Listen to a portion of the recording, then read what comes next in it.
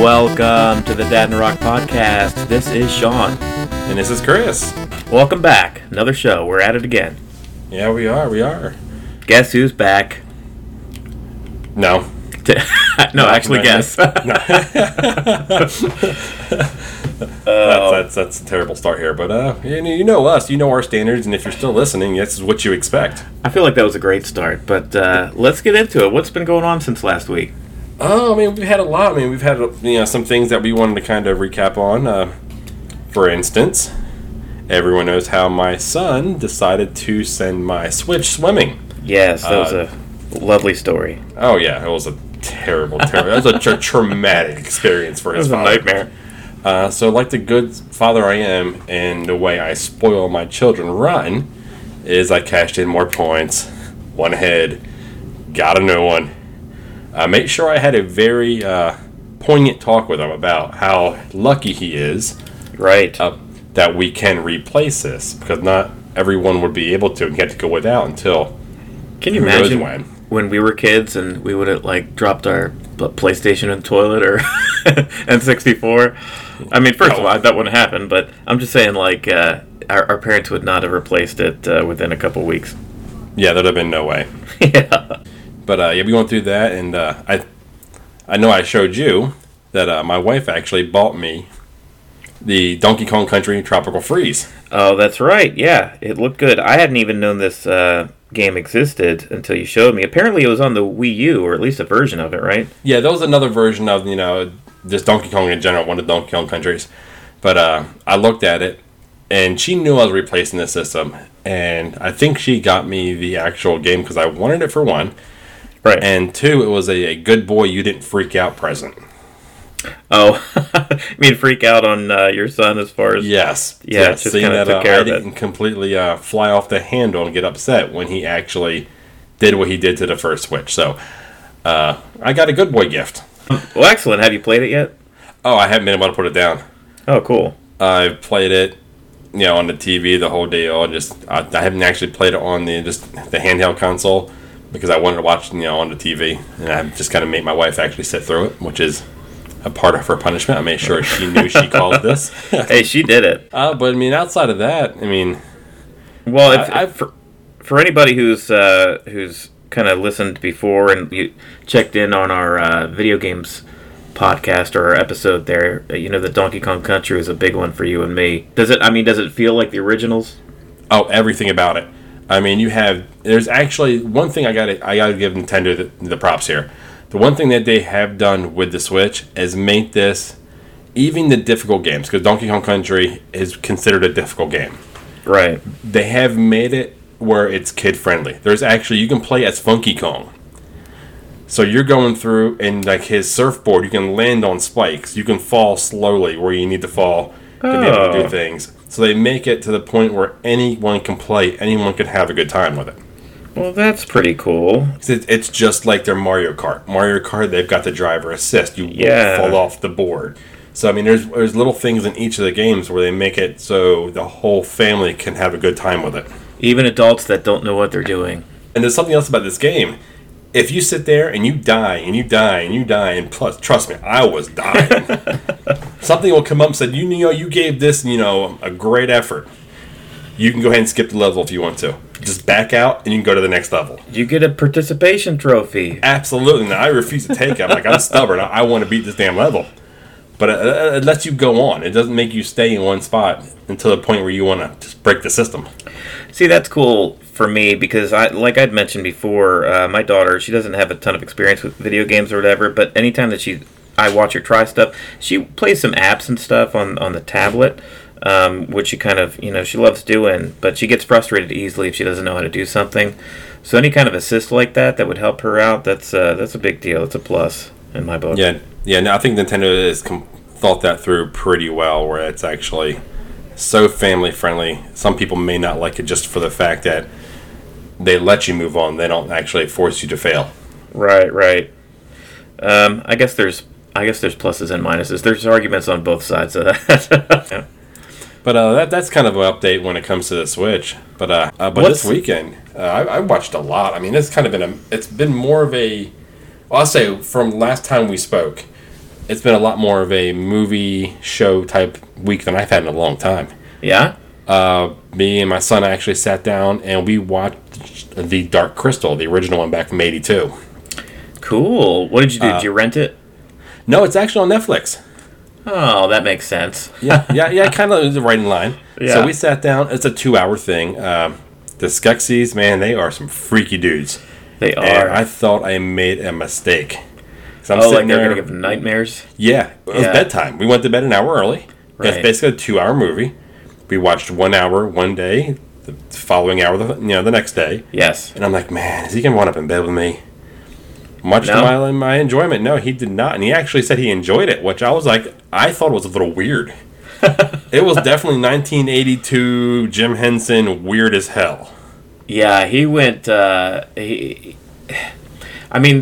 whole production company was super talented, and I think it got to a point where they were just a little tired of kind of the typical Muppets fare, and they really wanted to go for it. Yeah, Fraggles and Muppets, and doing all this kid stuff, and they really wanted to like bring it to kind of a more mature audience.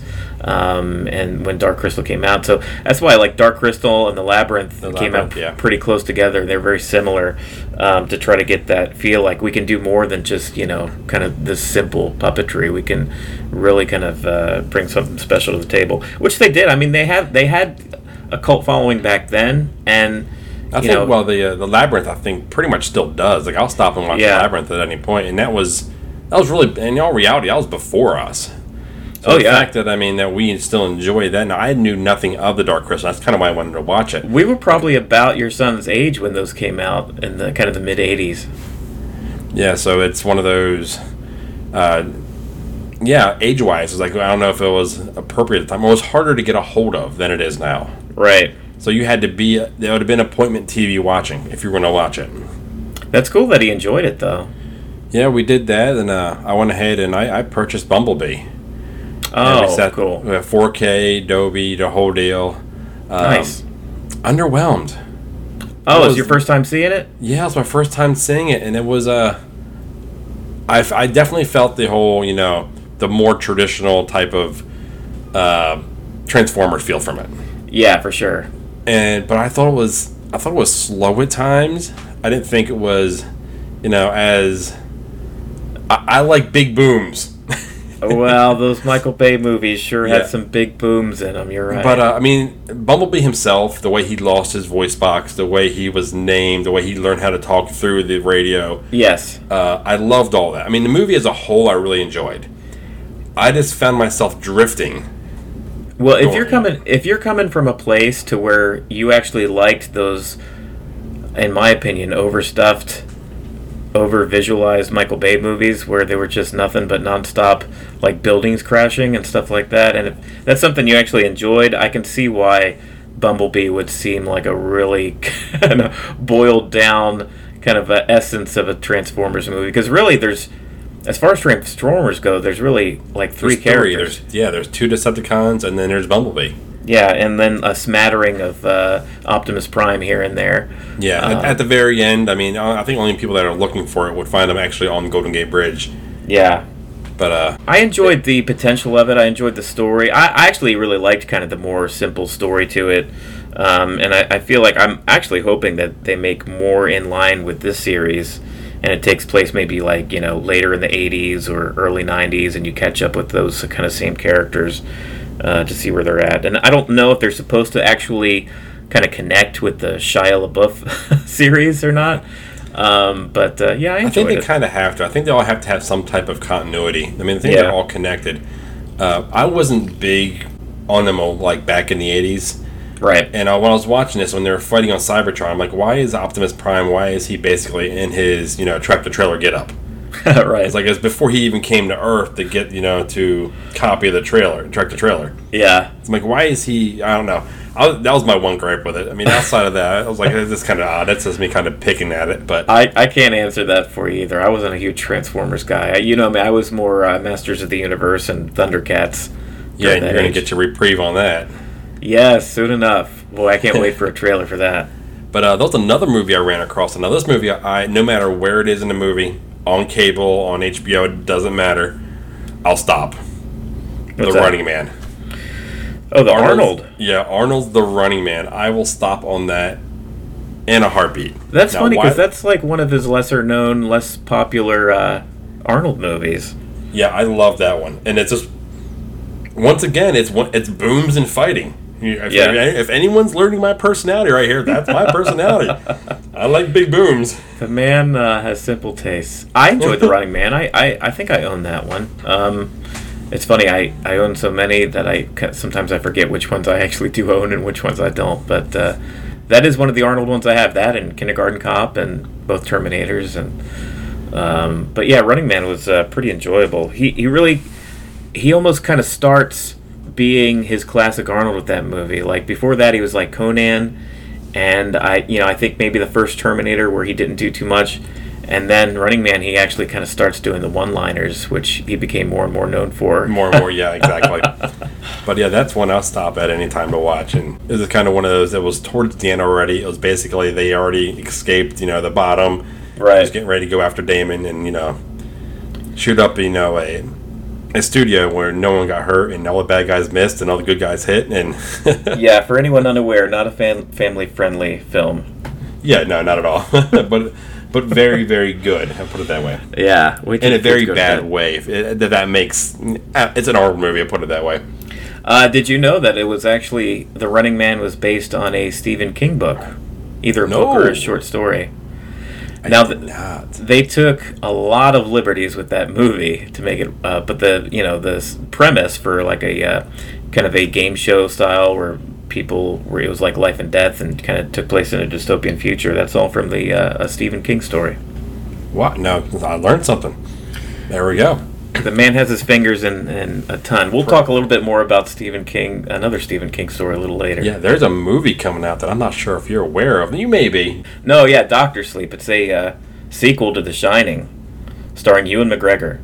Yeah, I'm watching it. And the more, I think we talked about this before, about how we didn't feel like the summer movie blockbusters were there. Yeah. I think the summer blockbusters are almost going away. Watching all the previews before the movie today, I feel like the main movie viewing time now is between now and the end of the year. Yeah. You have all the big movies that are coming out. They're all over the place. I'm not a Downton Abbey fan, but you have the brand new Rambo coming out. Oh yeah. You have Joker, the new Addams Family, Zombie. I am over the top moon excited about Zombieland Double Tap. Yeah, that does. I bought funny. the souvenir cup just to have the damn thing today. No reason besides I just want it. I'm probably gonna throw it away because I can't have like 15 million of these things in the house anyway. That's funny. That trailer was really good. Yeah, you have the new Terminator coming out. Doctor Sleep. Gosh, Frozen you're right. 2. Jumanji, the new one there. That's coming Wars. out before the end of the year, huh? I didn't realize it was so packed.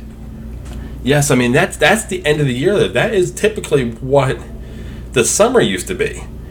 And then the summer was gone and we were like very underwhelmed. Right. Well, yeah, it used to be where everything was jam-packed in the summer months, and then, you would get your stuff that would come out around Christmas time, like the Harry Potter movies always came around November.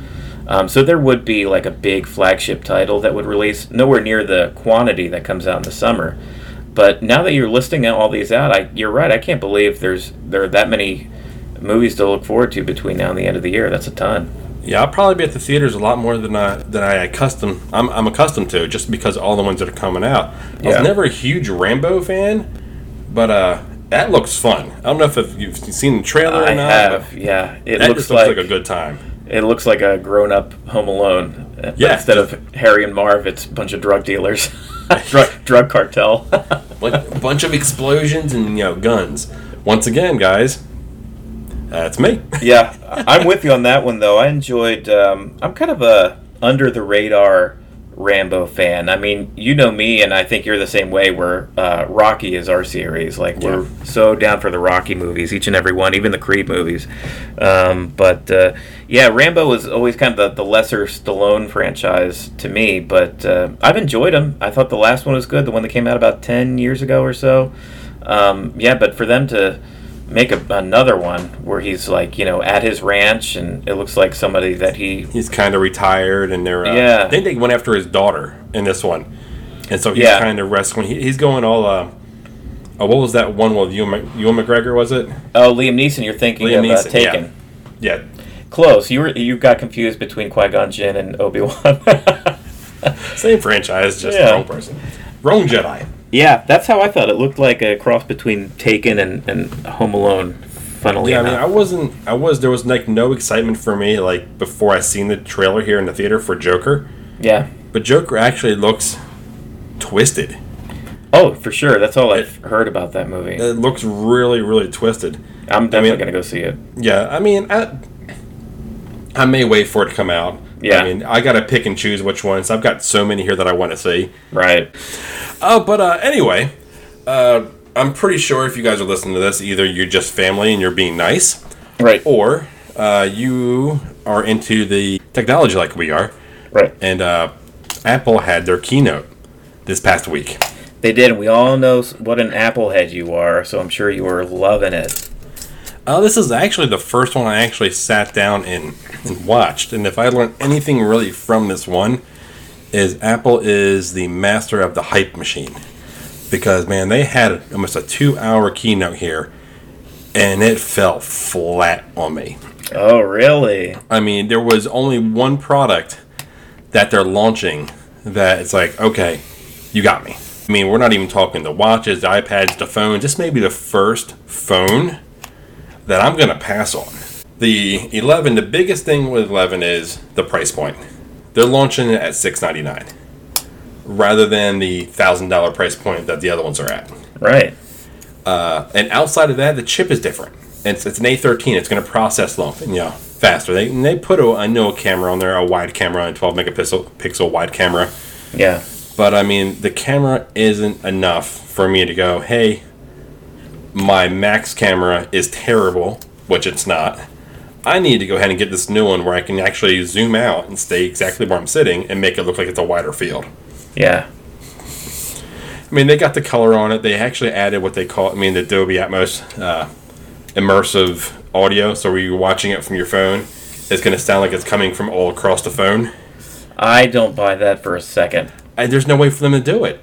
No. Unless they're putting speakers all around the phone. That sounds very gimmicky to me.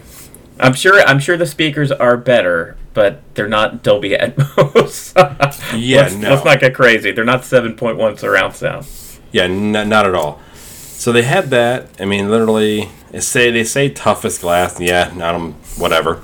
And yet then, somehow people still seem to break their phones all the time. Isn't that funny? This tough glass, and people are still walking around with shattered screens. Yeah.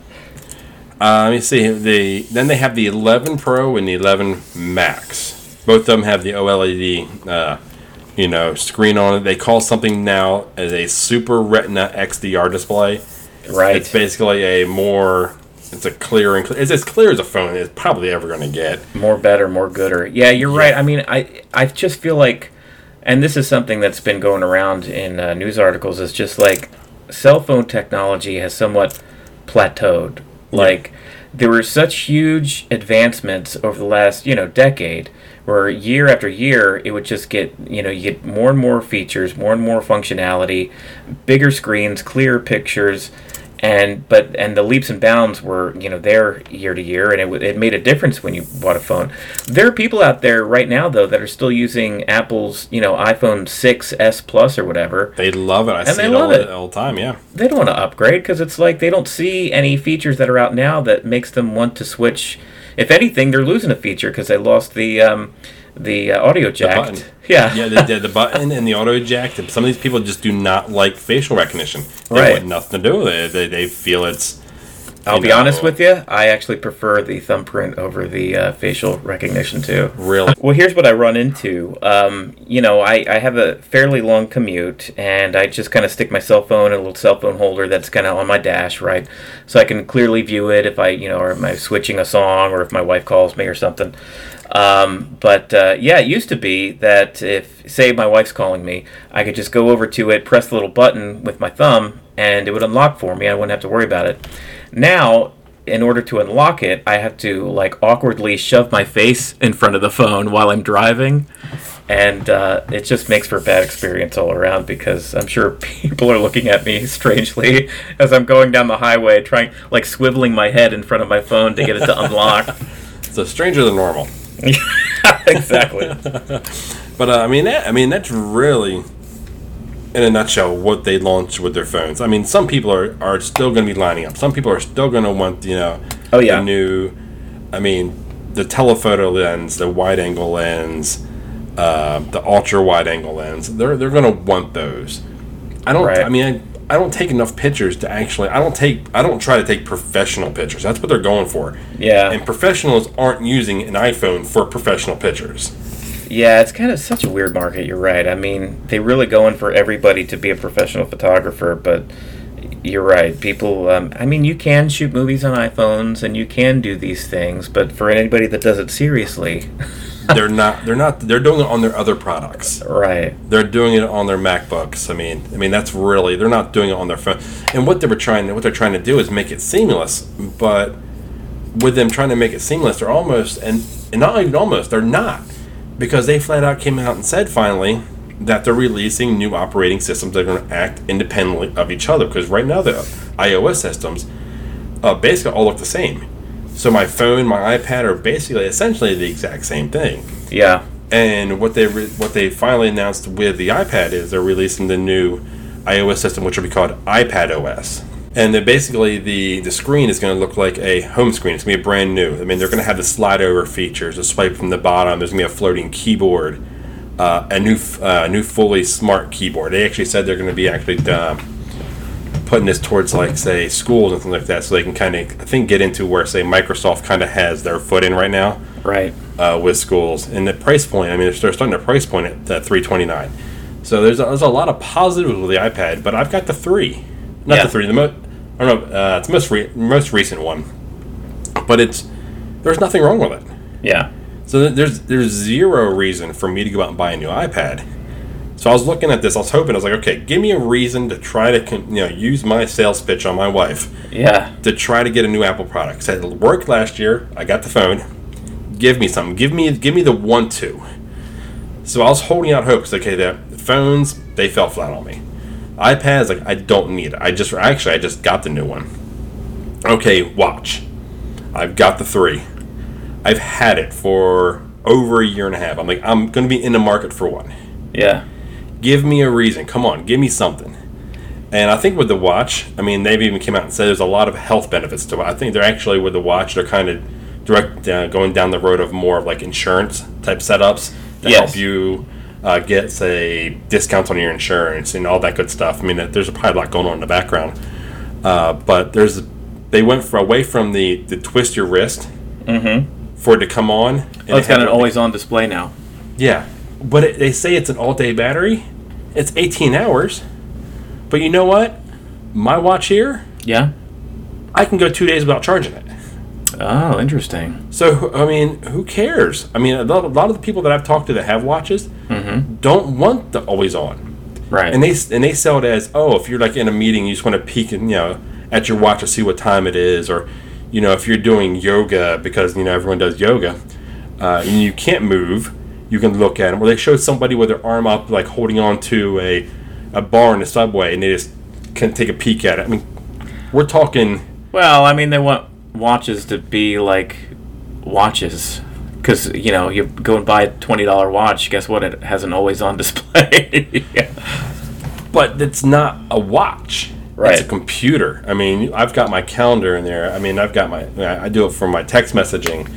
I knew what I was buying. I wasn't buying a Rolex. Yeah. Because, for what I spent on this, or whatever brand watch it is, right? I knew what I was buying. I knew what I wanted. I don't want something that is always there. Now, granted, there are times I'm like, crap, come on, turn on. But more often than not, I'd rather have it off. I'm putting it in theater mode. I want features that tie to my phone. Like if my phone has a movie in it, yeah, I want my phone to tell my watch to go into movie mode. And then when the movie is over, because my phone tells my watch, I want it to come out. I don't want to have to physically go in there, turn it on, turn it off. Yes, it's a little lazy, but it's a product from the same company that has the ability to do so. Give me that feature. Oh, I just had a second there where I zoned out, and I was just thinking what a third world problem this is. No, 100%. Well, okay, the watch didn't do it for you. The new phone didn't do it for you. The iPad's not doing it for you. Was there anything in the keynote that seemed like it might be worth your time? Dude, I sound like an angry old man. But actually, yes. So let's end this on a flowery note. Yeah. I think I've hinted this before, and I really didn't have a whole lot of information on it. But Apple is launching what they're calling Apple Arcade. Okay. Which basically they're launching it with 100 exclusive games. Basically, it's gonna be right in. There's gonna be right on the app. Think of the iTunes Store or the App Store, where it's gonna have arcade. Are these games that are like already like? Are these Xbox games or titles that? Have No, been out, these are or gonna be exclusive to them themselves. Okay. There's gonna be no ads in them. That's good. And they're actually partnering with some decent sized companies. For instance, they're doing one called Into the Deep with Capcom. I know which them, yes. which looks pretty good. They're doing another one called Frogger in Toy Town, and that's by Konami. I'm probably Konami. Yep. Wrong. And the demos that they showed of those two games look really good. Now, there's another one that I really didn't key on because you still got to buy it, and it's basically relying on you getting a new iPad or new iPhone just because of the processor needs to be that A13. Oh, really? So I was like, you know what? Not even concerned with that one. But the other one, see, my son plays them so much. I'm pretty sure your daughter plays the games a lot. Yeah. And seeing that we'll have, that 100 at launch, there's no ads. I don't have to worry about, getting a new game. When he gets bored with one, hey, we'll just get you a new one. Exactly. And not have to pay that, that $4.99 or, get the copy that actually has all the ads in it. Right. They're launching that at $4.99 a month, which, in my opinion, it's not bad. Plus, they're giving a month free. Okay. So I'm like, that's what finally got me. I was like, okay. And they actually started with that. So they started me at a high. Right. And then they just kept chopping me down. By the time you were at the phones, I was like, man, I'm over this. Yeah, I think I'm going to check out the Apple Arcade just to see what it's like. If it impresses me off the bat, then $5 a month is well worth it. And if not, then, I just won't continue it. But seems cool enough. Another $5 a month price point I'm looking at here is the actual Apple TV service, which comes a lot lower than I think what people and experts were expecting it to be. I heard some folks even say that it would be up to about $50 a month. That's about 10% of that. Yeah, no, there's no way they can come in at that price point. Yeah. But yeah, that was, underwhelming as well. They've got some shows on there. They're kind of coming out with some names. For instance, there's Momoa. Jason Momoa, yeah, he's Jason in this. You were talking about it a little earlier. I guess it takes place in a future where people have lost their ability to see, right? Yeah, they looked at it as, if I understand the concept of the trailer, was that they were being punished for things that have happened in the past, and the gods removed their ability to see, and then there was Jason Momoa's kids that were born, so 2 kids that actually had vision. They were able to see again.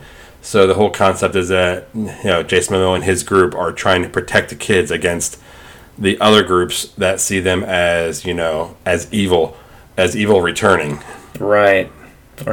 Another show, and I did watch the trailer for this, For All Mankind. It looks to be, it got me from the start. It looks like very high production value. It looks like it could be a feature film as far as the cinematography and the special effects.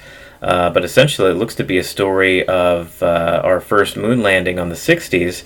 But the trailer kind of throws you for a loop to where you're expecting, Neil Armstrong to come out and land on the moon, and apparently it's a cosmonaut instead. So in this story, the Russians land on the moon first, and it's a story of us trying to kind of claw our way back and win the space race after that. So it's kind of an alternate reality. I'm not sure how I feel about that, because there have been other shows like that kind of really haven't captured my imagination. I think there's one on Amazon for a bit where, what if the Germans won World War II and, Nazi flags flew over the U.S. Like, it's interesting for maybe a movie. I don't know if I'd be interested in watching an entire series like that. Or an episode of Sliders. Yeah, wow. Sliders. I haven't had a reference to that for a while. That's a deep pool. Show back from the late 90s starring Jerry O'Connell. Look it up. One of my favorites. But, I just, it looks really good. It looks well crafted and well made, and I'm sure the acting is very dramatic and good. But you're right, it wasn't quite enough to be like, well, take my money. I can't wait to see it. Yeah, not like The Mandalorian. Oh, yeah. Well, that's Star Wars. That's like cheating. They can make something crappy in Star Wars and I'll be like, well, I'll still watch it. Here's my money. Like it or not. Yeah, but there was that. Then there was The Morning Show, where they've got Steve Carell and Jennifer Aniston in. It's basically just the Morning Wars and all that. And I think it's kind of a take on almost like a comedy or a drama, where, yeah, you're right, the kind of behind the scenes, almost like the Larry Sanders Show on HBO back in the day, but it's behind the scenes of a morning show. We're huge Steve Carell fans in this house because my wife watches The Office constantly. And so we're huge fans of that. But I don't know. A lot of these seems like they would make better movies than actual TV shows. Well, I tell you what. I mean, it's almost like the arcade where I'm gonna drop my $5 for that first month to check out the content, and if it doesn't grab me, then I just won't continue. There'll be no reason to continue with it. Yeah, Netflix has my money month in, month out. I think because it's just of the sheer volume that they put out. Now, a lot of that stuff, granted, I do not watch, but they throw enough stuff out there that every time where I actually turn it on, say I haven't gone on Netflix in a week or two, I'll usually find something new on there where it does pull me in and it is pretty interesting. And I'll at least watch the trailer or an episode or two for it. Apple hasn't really shown a ton of content here. I mean, they're kind of banking on these very few shows and banking on people that being enough for people to kind of spill $5 a month on, and I'm not sure they're there yet. Yeah, no, I mean, a lot of people are, if they do originally, it's going to be the, Apple heads kind of like myself. Like, know what, they do everything else great. We've got to at least give them an opportunity to try this. If they fail, they fail. But I mean, it's everyone's trying it. So we knew Apple was going to try it. It was just how successful they're going to be when they do it. Yeah, well, jury's out. The services start on November 1st, so we will know as of that date what it looks like and, whether or not we'll keep subscribing to it. And they're actually, I think, beating Disney Plus to the market. They are by just under 2 weeks. Yeah. So that's pretty neat. We'll have something new to check out even before Disney rolls around. But we've gone into, I think, this Apple keynote really as deeply as we can go into. We pretty much know my opinion on a lot of it. I wish I was a little more positive about it, but we know your old negative opinions about it. Yeah, old grumpy old man over here. Yeah, we're gonna start having its own little segment. What is Chris grumpy about today? You guys can't see, but Chris was shaking his fist the entire time as he was talking about all these Apple products. That is awesome. Well, how about on to something a little more creepier and a little more. We can have a little more fun talking about. So heads up, everybody. If you haven't seen It Chapter 2, we're going to go ahead and go full spoiler in it. We're not even going to go lightly into it. Yeah, we ain't got no time for no non-spoilers. We're jumping right in. Yeah, we're going to talk a little bit 1, a little bit 2, because me and Sean really haven't talked about 1 a whole lot. But that's really the only non-spoiler you're going to get about this. So bail out now if you want to. Okay, if you're still with us, we're continuing to talk about It, Stephen King's It. So let's get a little bit of your background first, because you saw the first one recently for the first time. Have you seen the old one from the early 90s with Tim Curry, the made-for-TV one? No, so this was the one a couple weeks ago, the first one here. Yeah. The one was making, 17, I think it was? Yeah. That was my first actual exposure to the franchise as a whole. Right. What'd you think of the first movie? I enjoyed it. It was, the length I thought was perfect. I thought, the building of the characters worked perfectly for me, because I got to the point where I was enjoying the characters. Yeah. And there was actually one kid. Gee. Is it Richie? Yeah. Yeah. But every time he's going in there, he's talking. He's like, F that, F this, I slept with your mom, all this stuff. I'm like, I'm laughing so hard inside. But I'm like, man, I'm having a hard time connecting the two here. Well, that's what I really liked about the story as a whole. I read, with the anticipation of the movie coming out in September of 2017, I actually listened to the audiobook. I think I listened to it through 2 times, actually, before that movie came out. Just because I hadn't, I knew of the Tim Curry version from when we were kids, but that was about it. And I loved the actual book. Now, the book is structured to where you'll have the intermixed stories of when these main characters, the Losers Club, are both kids, and 27 years later when they're adults. It's not broken up in, exactly half to where you read the kids' version, then the adults' version. It's all intermixed. But I found that to be one of my favorite things about it. It almost felt like, besides just kind of the creepy, it portions of it, the rest of it almost felt like a Goonies or a Stand By Me, with just like these kids and talking about their lives and being bullied and kind of finding each other to find strength and just being around each other. And I thought that portion of the story, all their distinct personalities, like you said, like Richie being just kind of a joker. And yeah, he was great in that movie. And funny enough, Finn Wolfhard, the kid who plays Richie in that movie, and he's also a character in Stranger Things. They were doing press interviews when the first one came out, and of course, everybody knows the story structure, and eventually grown-up versions of these kids would have to be cast in the sequel, right? So, of course, all the interviewers, they were asking them, well, who would you like to play you in the movie, right, or in the next movie? And they kind of went down the line and gave some answers. The kid who played Beverly, she actually said Jessica Chastain because she knew that she was in a previous movie with Andy Muschietti, who directed these movies. And she fit that role really good in Chapter 2. Yeah, she did. The casting has been spot on for the kids and the adults, I felt. But yeah, funnily enough, the kid who played Richie, Finn Wolfhard, he said Bill Hader. I want Bill Hader to play me. And Bill had no idea until his agent called him when they were making the sequel. He was like, yeah, do you know this kid? He wants you to play the grown-up version of him in this movie. And I was like, no, I didn't know that. This kid's like a major Hollywood player, apparently. And yeah, he got the job. And one of the things, we'll talk about the sequel here, but one of the things that people are really talking about is Bill Hader's performance. I'm a huge fan of his anyway, even from his first days on SNL.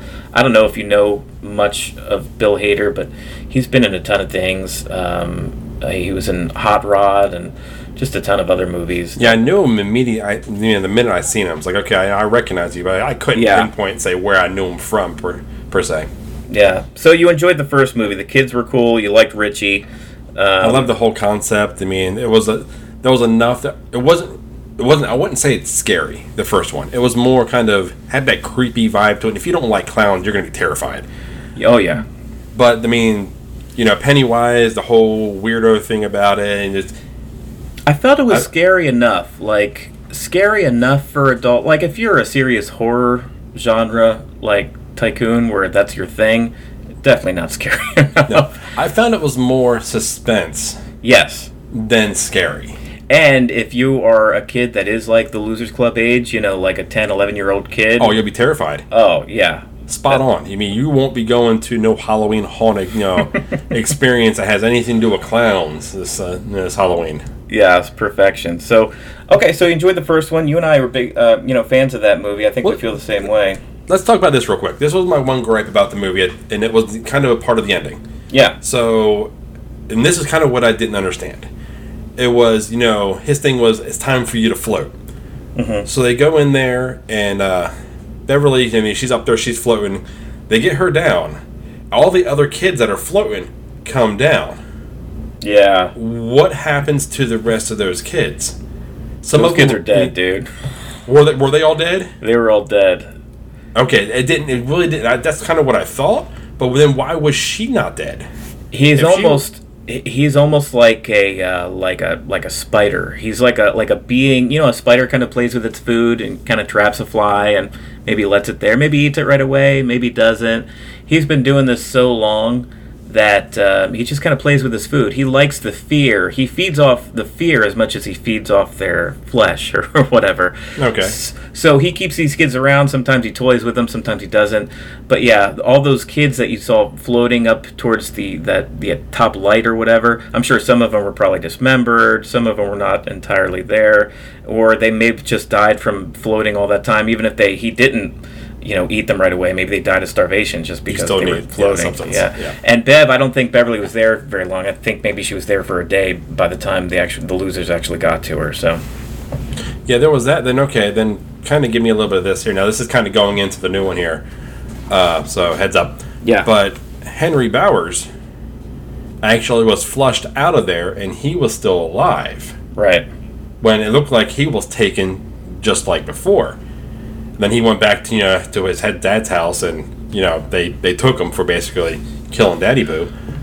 Well, there was kind of a strange edit. So in the first one, he was terrorizing the Losers Club. They were down in that well, and he had just kind of attacked young Mike in that area with the nail gun and stuff. And he ended up getting pushed down the well, and he fell down the well. Oh, that's right. He fell. He wasn't taken by Pennywise. He fell beyond where they actually left on the side of the well. And it seemed like a pretty long fall. Like, maybe you would assume that he would have died. But it's the same way in the books, where he terrorizes them as a kid, and he survives, and he grows up to be a mental patient and going after them in the book, too. So it totally plays just the way it does in the book. Okay. I'm kind of halfway, tempted to go ahead and get the book. But finding the time to squeeze that into my Star Wars, time is...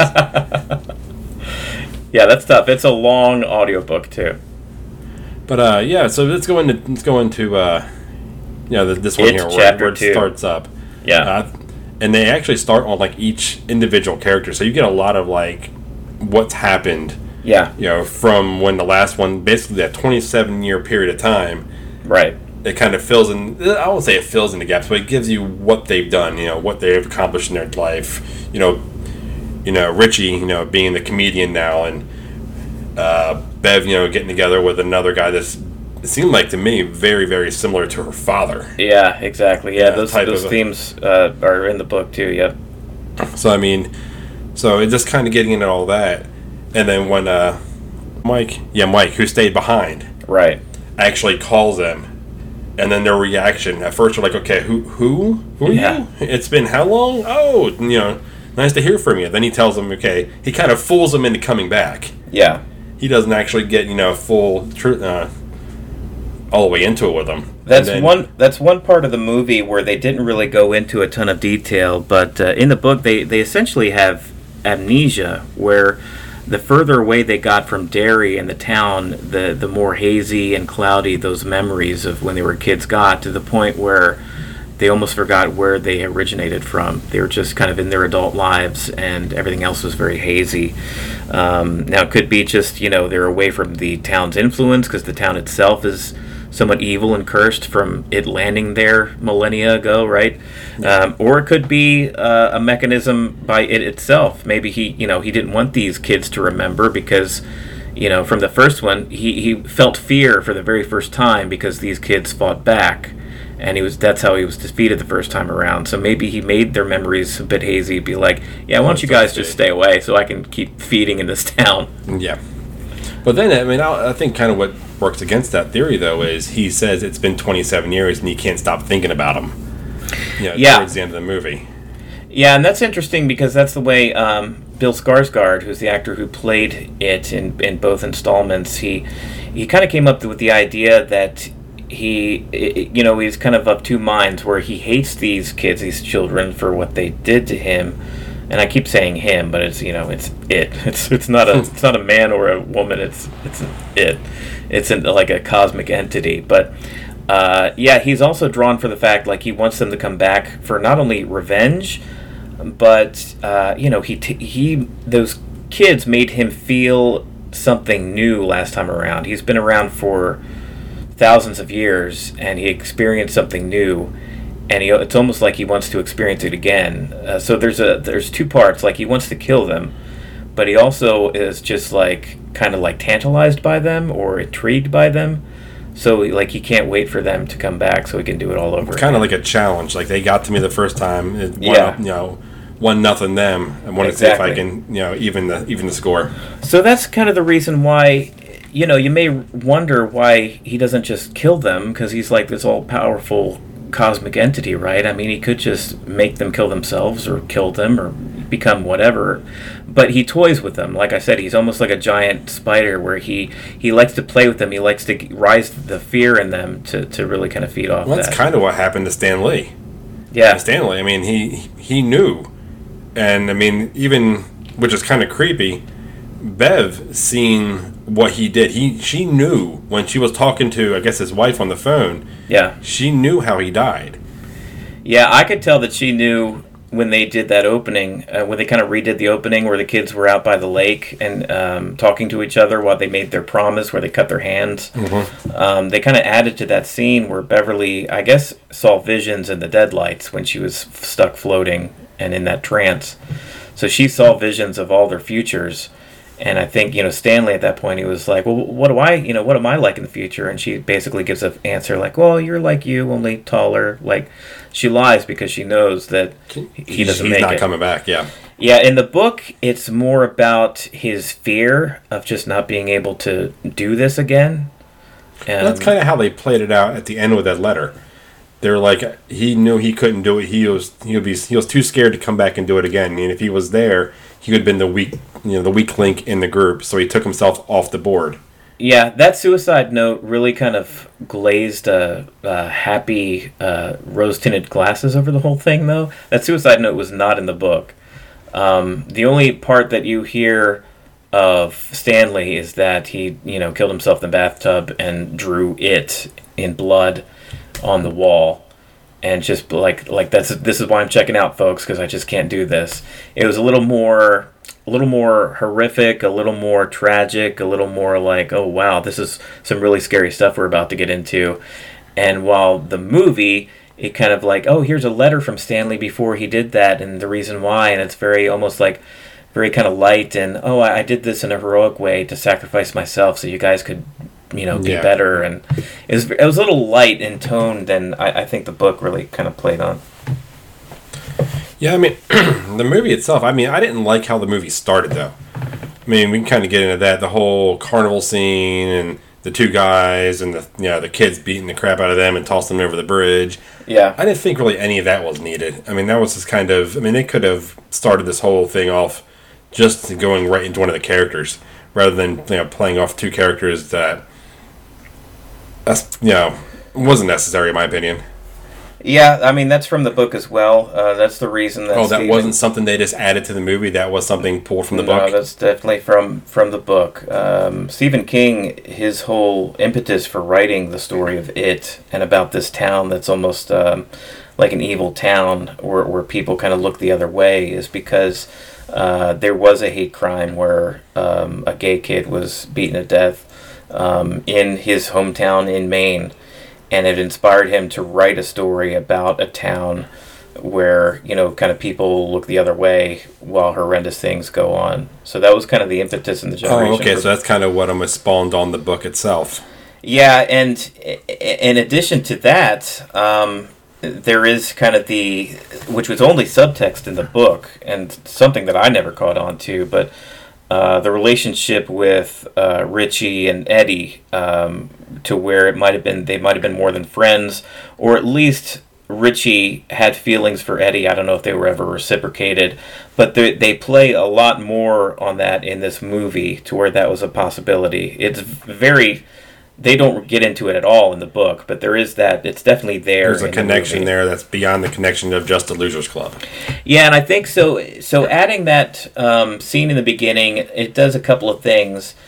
I mean, it shows you that It's back, of course. Like, you see him carrying them off, and yeah. So that's a scary scene in and as it is. You get to kind of be reintroduced into the awfulness of Derry, Maine, for just how mean and just awful people. It was kind of, honestly, it was off-putting. That's kind of how I felt at the beginning of the movie. And I don't blame you, because I felt the same way, but that's honestly what they were going for. They wanted the reality of the situation to where this would be very off-putting if you were watching this in real life, Yeah, so it does two things. It reintroduces the horrific aspects of not only it, but the town of Derry itself. But then it also kind of lays the tracks for this other story with Richie and Eddie, to where you can see why, Richie would not have felt safe to be himself. If he had these feelings growing up as a kid, for boys, they added that scene with Finn Wolfhard where the boys made fun of him hardcore and, called him faggot or whatever. And, that sort of thing. You could see why, Richie was afraid of clowns, but Richie's real fear was actually like being himself or like opening up that part of himself. So when he comes back to the town and he's back with Eddie, who he may have had feelings for as a kid, and he's back with all these people, that's what the clown Pennywise really directs himself toward. He's like, I know your secret, that kind of thing. Oh, you know what? I didn't Did even that go over your head? Okay, yeah, that was. And at the very end, you see Bill Hader, or older Richie. He goes back to that covered bridge, and he finishes. You see earlier it's Finn Wolfhard, and he puts R. He starts carving R into the wood. Yeah, he put the H back there. And he put E for Eddie. Oh, E, yeah. Yeah, so that's kind of what tells you that there was more going on there. Whether they actually had some sort of relationship when they were kids like that, and Eddie, was cool with it, or if there was just this like unrequited, love and confused feelings that Richie had as a kid, and he just never could express it. But it's very kind of layered, and I thought it was appropriate for the story. But I will give you this: the movie itself. It is long. It was I'd say almost an hour long. Yeah, I mean, horror movies themselves are like an hour and a half, and this is just under 3 hours. It's like 2 hours and 50 minutes. They could have kept it just to the Losers Club. They didn't have to add the new kids disappearing. The kid that lives in Bill's new old house. Yeah, the new little girl that was underneath the bleachers. Right. We didn't have to add all that extra content. That there was adding length to the movie by itself, which it didn't need the extra length. And I tell you what, I really liked the movie, but there were certain points where I had that feeling where I needed to check my watch, like how much of this movie is left, which is not good for a movie. Yeah, I hit that about the 2 hour mark. Yeah. And I still, we had another 50 minutes roughly left. And I'm like, man, it's starting to feel long. I mean, right. The storyline. I mean, I was still into the movie, but I'm like, man, it's just okay. What more can they get into? What more can they do? They keep on. You have Billy's character looking in, the sewers again and falling for that. I mean, come on. Yeah, no, I hear you there. So all in all, I thought both movies were really well done. I do prefer the first over the second because of. Like I said earlier, it almost reminds me like a Goonies or a Stand By Me. It kind of draws more of those nostalgic movies or feelings for me. But I did think the casting was awesome. I thought the actors that they got to play the kids, I thought the original actors that played those kids were awesome. I thought the directing was awesome. I thought Bill Skarsgård as Pennywise, he is just really creepy and cool. You know that thing he does with his eyes, where his eyes kind of go in different directions? Yeah. He does he that. He can actually do that? That's not a special effect. Yeah, that's he great. does that. But yeah, I thought that as far as Stephen King adaptations go, this is one of the top notch, very close to the book, and the things that they added were fairly beneficial. And I will be, even though I said that this second installment ran kind of long. I'm actually looking forward to any sort of cut that the director Andy Muschietti does in the future, where he kind of combines the two. That would be cool for me. Yeah, no, I enjoyed it wholeheartedly. I mean, like I said, the only knock I really had on it was just the length. Yeah. I mean, if someone like myself is going into it just new into the franchise, that can be the main trip up for almost anybody.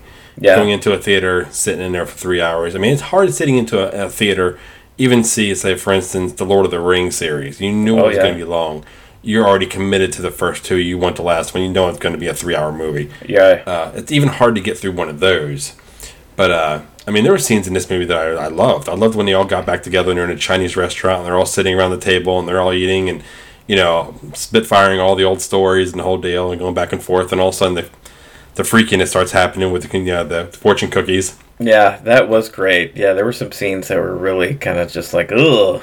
But I mean, as a whole, I mean, I loved how they kind of went. They had to go and do their own thing. Yeah. So they had to go back and find their individual thing, or when they got that fight and they all kind of separated for that short period of time. Right. When Bev had to go back to her old apartment, and she ran into that creepy old lady, and she found out that Yeah, that whole scene was cool too. Yeah, that was something. And the fort underground, which was pretty awesome. Yeah. So yeah, there was a lot about the movie. I mean, story wise, character building, world building, it was all top notch. How did you feel when you found out in the second one that it was not like an actual clown, but like this cosmic being that landed there in Derry thousands of years ago, like this alien? I mean, it was kind of. It wasn't too shocking because it had to be something. Yeah. I mean, it's not a normal clown that's working at the circus. Right. I mean, that was a given. So the fact that these native people went ahead and fought him once before, apparently they didn't win. Right. They died. We didn't figure that out to the end when we found out that Mike wasn't being truthful. But I'll let you in on a little something. So that last part, this ritual of Chewd that they did, right? Yeah. And they end up defeating him by, I don't know, calling him names and kind of bullying him. I wasn't a huge fan of that. It was like, oh, you're nothing but a clown. Oh, you stink. Oh, you're terrible. And he started shrinking to the size of a baby. And it was like, oh, no. I wasn't a huge fan of that, how they actually killed him. In the book, it's way different. It's Bill actually going into the deadlights, but he stays conscious with this history of Chewd. And so he gets hit with the deadlights, and he goes in that trance, and he sort of goes on to another plane of existence where he fights Pennywise, like on that plane of existence. And you realize that Pennywise like was jealous of this other cosmic creature that was like this turtle, and this turtle like gives Bill strength to like defeat it, and it's way trippier in the book than it is in the movie. And it's become a ninja. No, but almost like that. It's kind of funny. But no, he just gave him like all this, this positive energy power. Almost like, if it was this cosmic creature of darkness and evil and scariness and fear, then this turtle type creature was like all light and hope and, all the good stuff, right?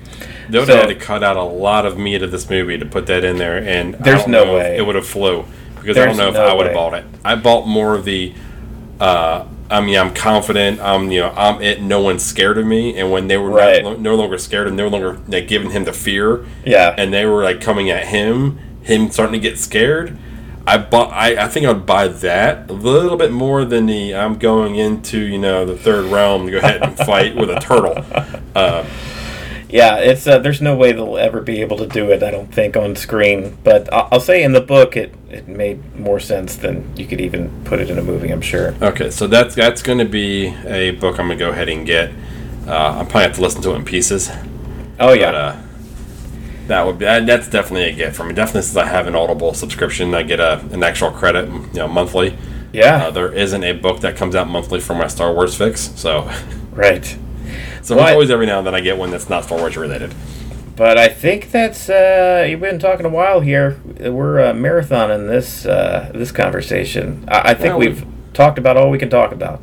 I think we have. So real quick, we have a few things to get out there. I mean, I have the Cincinnati Comic Expo coming up. One of my buddies, Ali, is going to be joining me.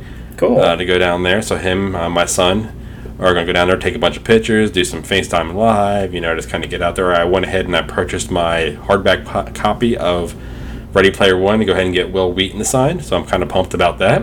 Awesome. So all that stuff's going to be up on our Facebook account, so I'll be putting things up there, keeping it up. I know you will be out of town, so maybe you'll have some stories, some bachelor party stories that you can share with us the following week.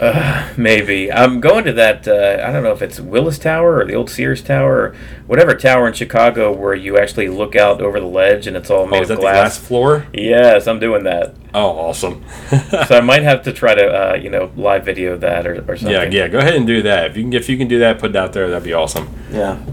I mean, my email's out there. It's Chris at dadnarock.com, and yours is out there at Sean, SHAUN, at dadnarock.com. And we went ahead and we are out there now on iTunes, Spotify, Stitcher, and soon to be iHeartRadio. So if you want to find us, we're out there. And well, go ahead and forward that on. We would enjoy getting anyone new. Like I said, our emails are out there as well. So shoot us an email. Let us know how bad we are, how good we are. Like we said before, we'll take any type of compliment or negativity. That's right. Just talk to us. Exactly. All we do is talk to each other once a week. We need to talk to somebody. Yeah, please. else. I'm sick of this guy. We're sick of each other.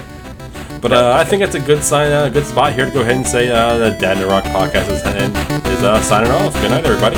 See ya.